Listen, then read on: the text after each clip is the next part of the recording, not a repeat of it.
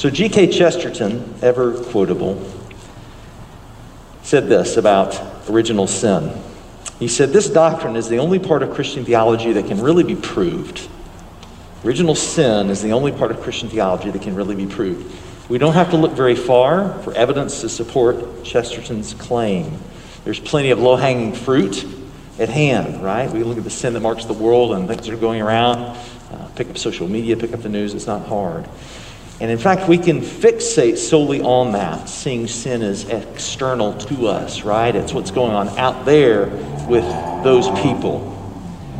It's tempting to just stay with that. But Lent invites us not only to grieve how sin has marked our world and others, that's a little too safe, but also to reflect on how sin has marked us. There's an invitation to do business with the Lord during Lent, which begins tonight, to acknowledge that we're part of that problem too. It's that we have met the enemy and he is us, that we have light and dark in our hearts. So as we honestly reflect upon and contemplate the wages of sin, we can't avoid a certain holy sadness and a holy grief. Because to do so would be to deny the reality of what sin has done to our world. The world is broken, others are broken, and we're broken. There's so much that isn't as it should be. So this sadness and grief is part and parcel of the repentance that we focus on during Lent. Repentance, that process of doing a 180, turning around or returning to God, surrendering the sinful practices that we've adopted into our lives as God reveals them, taking leave of those things which are frankly death to our souls, yielding to God, returning home from exile. These are all ways of thinking of repentance. Now, Lent is also a season of sacrifice. Many of us know that, even those who don't go to church or wouldn't consider themselves Christians know that, this is when you give up something, right? But it's an intentional giving up. It's a chosen giving up. It's a prayerful sacrifice, and we try to do that for the right reasons. We intentionally set aside space for God to speak and to move and to act. So we're inviting God into the deep places in our hearts to do some spiritual house cleaning. And while that sounds quaint and a little campy, it can be pretty intense.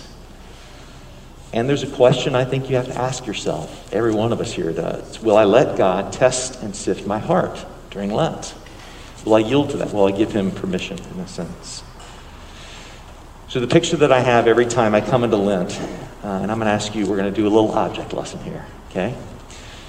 I picture it as open and closed hands, just to give a picture of what's going on during Lent. So take your hands and clench them like this, okay?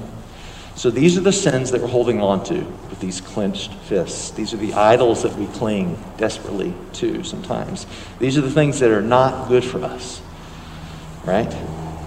And Lord knows we can adore that parasite that's slowly killing us, because that is sin. Lent is about letting go and opening up and opening your hands and dropping the sins. Let's do and open our hands. Dropping the sins, dropping the idols, those things which are death to us, so that we can come to God empty-handed with nothing to offer. And that's the goal. Because then he can fill our hands, now that they're empty, with such good things, the gifts of the Spirit, the desires of the kingdom, seed to sow, fellowship, communion, bread and wine, things like that. So to be empty-handed tonight is a very, very, very good thing, because open, empty hands can receive. And they can also do some very good work, and that is the bright hope of Lent. So we're letting go of some things so that our hands can be filled with the right things of God. Okay, let's pivot. We're going to be in Isaiah 58, 1 through 12 tonight, briefly. And if you have your Bibles or smartphones or what have you, you might want to track with me. One commentator makes a pretty compelling case that Isaiah 58 revolves around what it means to be God's Sabbath people. And to help us understand this, Isaiah presents us with a couple of options. Here's the genuine article. Here's what it looks like to be genuine Sabbath, God's Sabbath people. And here's the invitation. Here's what it means to fake it. But unless we can discern outward appearance from actual reality, they both look the same, right? That's a problem. So as we follow Isaiah's lead, we see that being God's Sabbath people is about more than just resting on one day and working on the other 6. It's about a deep trust that God's going to provide. It's about resting in his faithfulness. It's about delighting in him. This is the kind of heart God wants. Certainly wants to cultivate in us. Because behavior, like appearances, can be faked. So you can go to church, you can tithe, you can serve once in a while, you can kind of do the church thing, and yet your heart can be dead, disengaged, or even poisoned. So God is after our hearts. He wants to reveal our true intentions to us, and he wants to reveal his heart to us as well. And repentance is about a changed heart. So that repentance, or the call to it rather, begins immediately in verse 1. Cry aloud, do not hold back. Lift up your voice like a trumpet. Declare to my people their transgression, to the house of Jacob their sins. Now, the Lord tells Isaiah the prophet to broadcast far and wide the sins of the nation of Israel. Don't hold back, don't water it down, Isaiah. Go for it. And that trumpet blast, which is called a shofar, Hebrew, it's a call to assemble and to listen to God's voice. Get ready, you're going to hear the Lord's voice. Sometimes that shofar is blown to prepare them for battle. Whatever it means here, one thing is really consistent when it's mentioned in the Old Testament, and that is, it's the voice of the Almighty. It's a summons. So that trumpet, that shofar blast, might as well be saying, thus saith the Lord. Pay attention. He's calling Israel to acknowledge their rebellion. Now we begin with reality, how things actually are versus how they appear to be. Israel is steeped in transgression. Sin has marked the nation. What the details of that are, we don't know yet. We'll get to that in a minute. I think this is a fascinating call for us to consider and try to inhabit. I say that because we're Westerners, we're individualistic, and we're American Christians, and our minds are shaped by that. That makes it hard for us to consider, what does it mean to have a communal call to repent? Right? As a people, God is asking his people to return to him as a group. This isn't unusual in the Old Testament.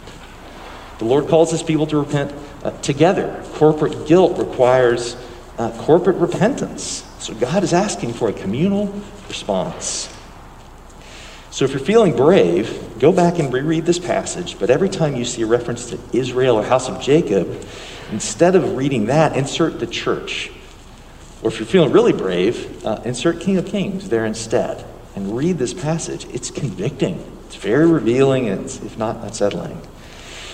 So this first verse is the clarion call. I'm reminding you that you're my Sabbath people, and I'm calling you to repent.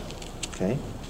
But the naysayers, those imitators of righteousness, the imposters who mistake good behavior for holiness, have this to say in their own defense. And this is verses 2 and part of 3.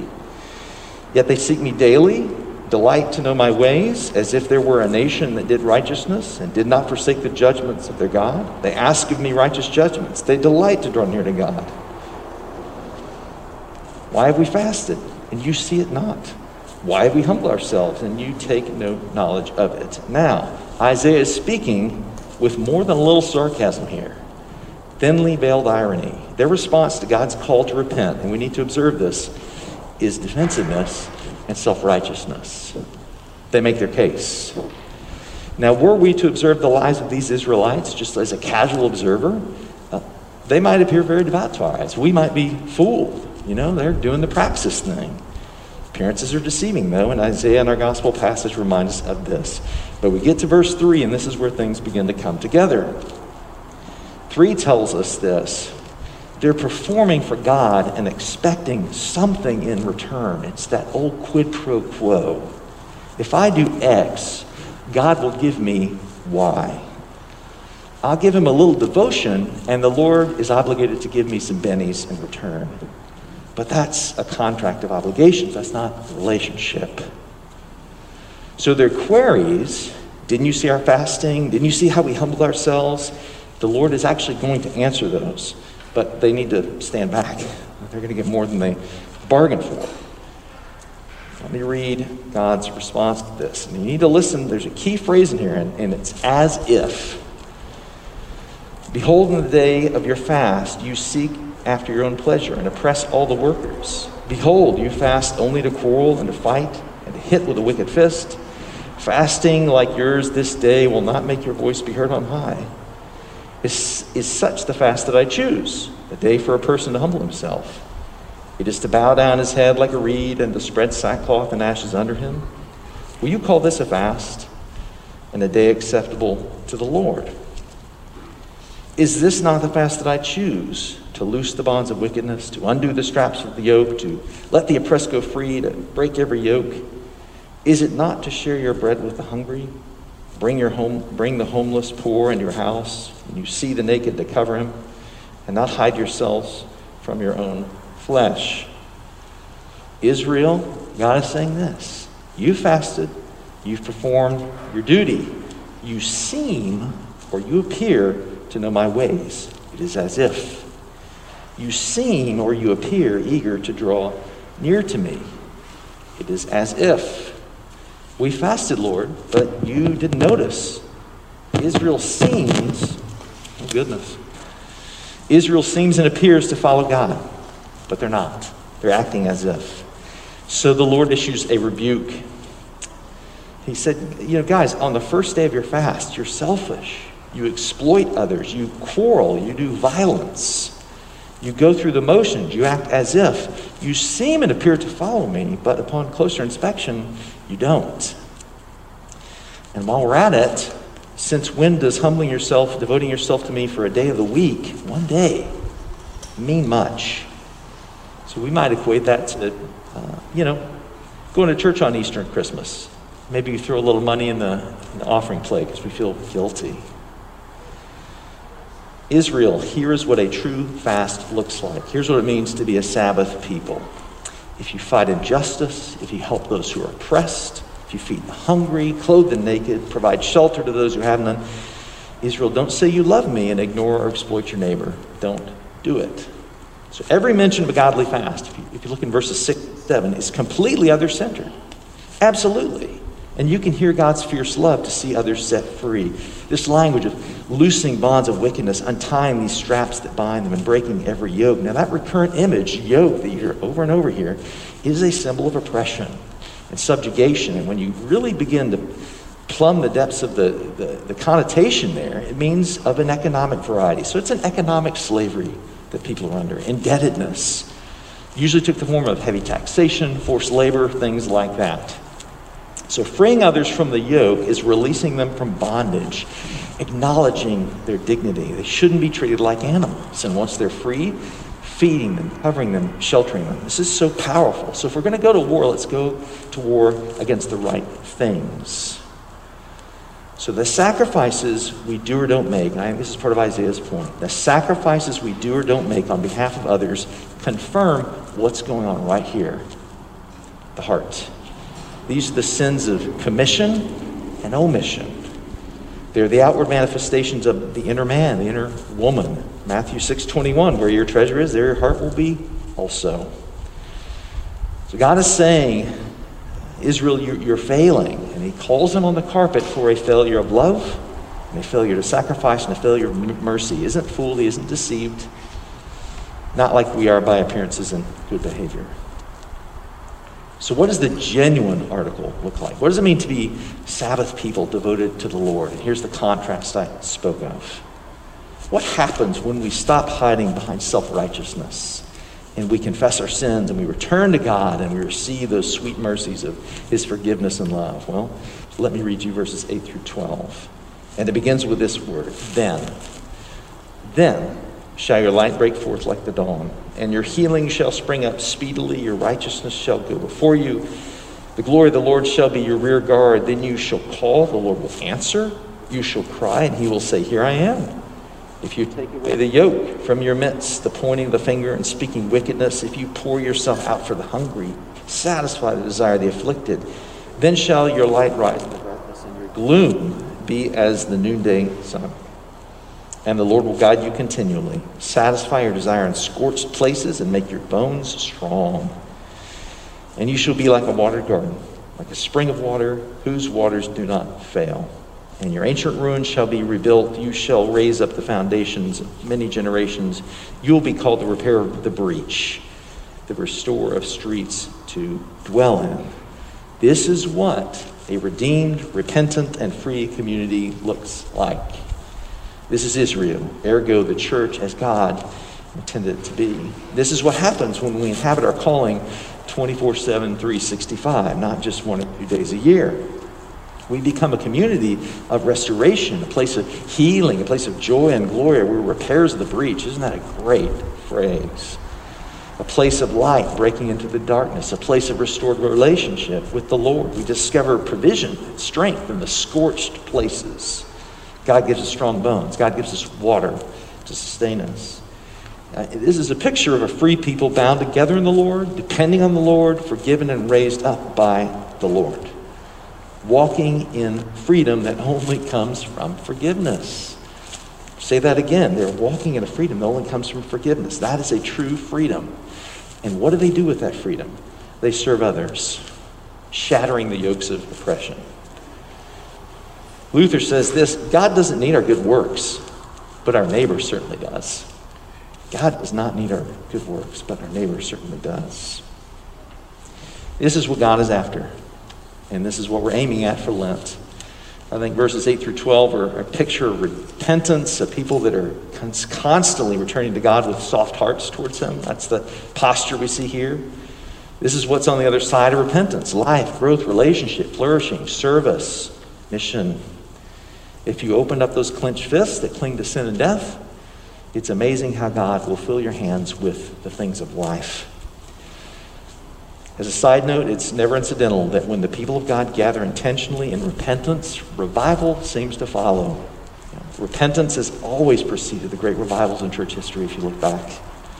And we see that ancient pattern here in Isaiah 58. Let me close with this. And let me start with some good news. If you're entering Lent, okay, just to get back to that broad category, if you're entering Lent feeling weak, or frail, or beat up, or thin-skinned, or hungry, or tired, or weary, folks, you're in the right place. And in fact, I'm going to make the case you have a distinct advantage. Better to enter Lent weak and aware of your frailty, always. Better to feel your mortality, better to feel dependent on the Lord and be living close to the bone. Your surrender is close at hand. You come to the Lord empty-handed like those in the Beatitudes, and you know it. There's no fooling with appearances because we're past that point. Good. If that's where you're at, excellent. That is why I'm very hopeful for our church during Lent. We have the distinct advantage this year because of how close to the bone things are, how lean things are. The image that comes to mind, which will make a lot of sense as we sit here out in the cold, we're a bit like a house with broken windows and no doors, and much of our insulation has been stripped away. And that cold winter wind, which we felt so many Sunday mornings, is blowing right through this house of ours. We feel it. We feel it. All those things that isolate us from the outside world are now gone. So we huddle together, right? We're doing it right now. We huddle together and we wait for the Lord. We look for Him to show up. Those are not bad things. Far from it.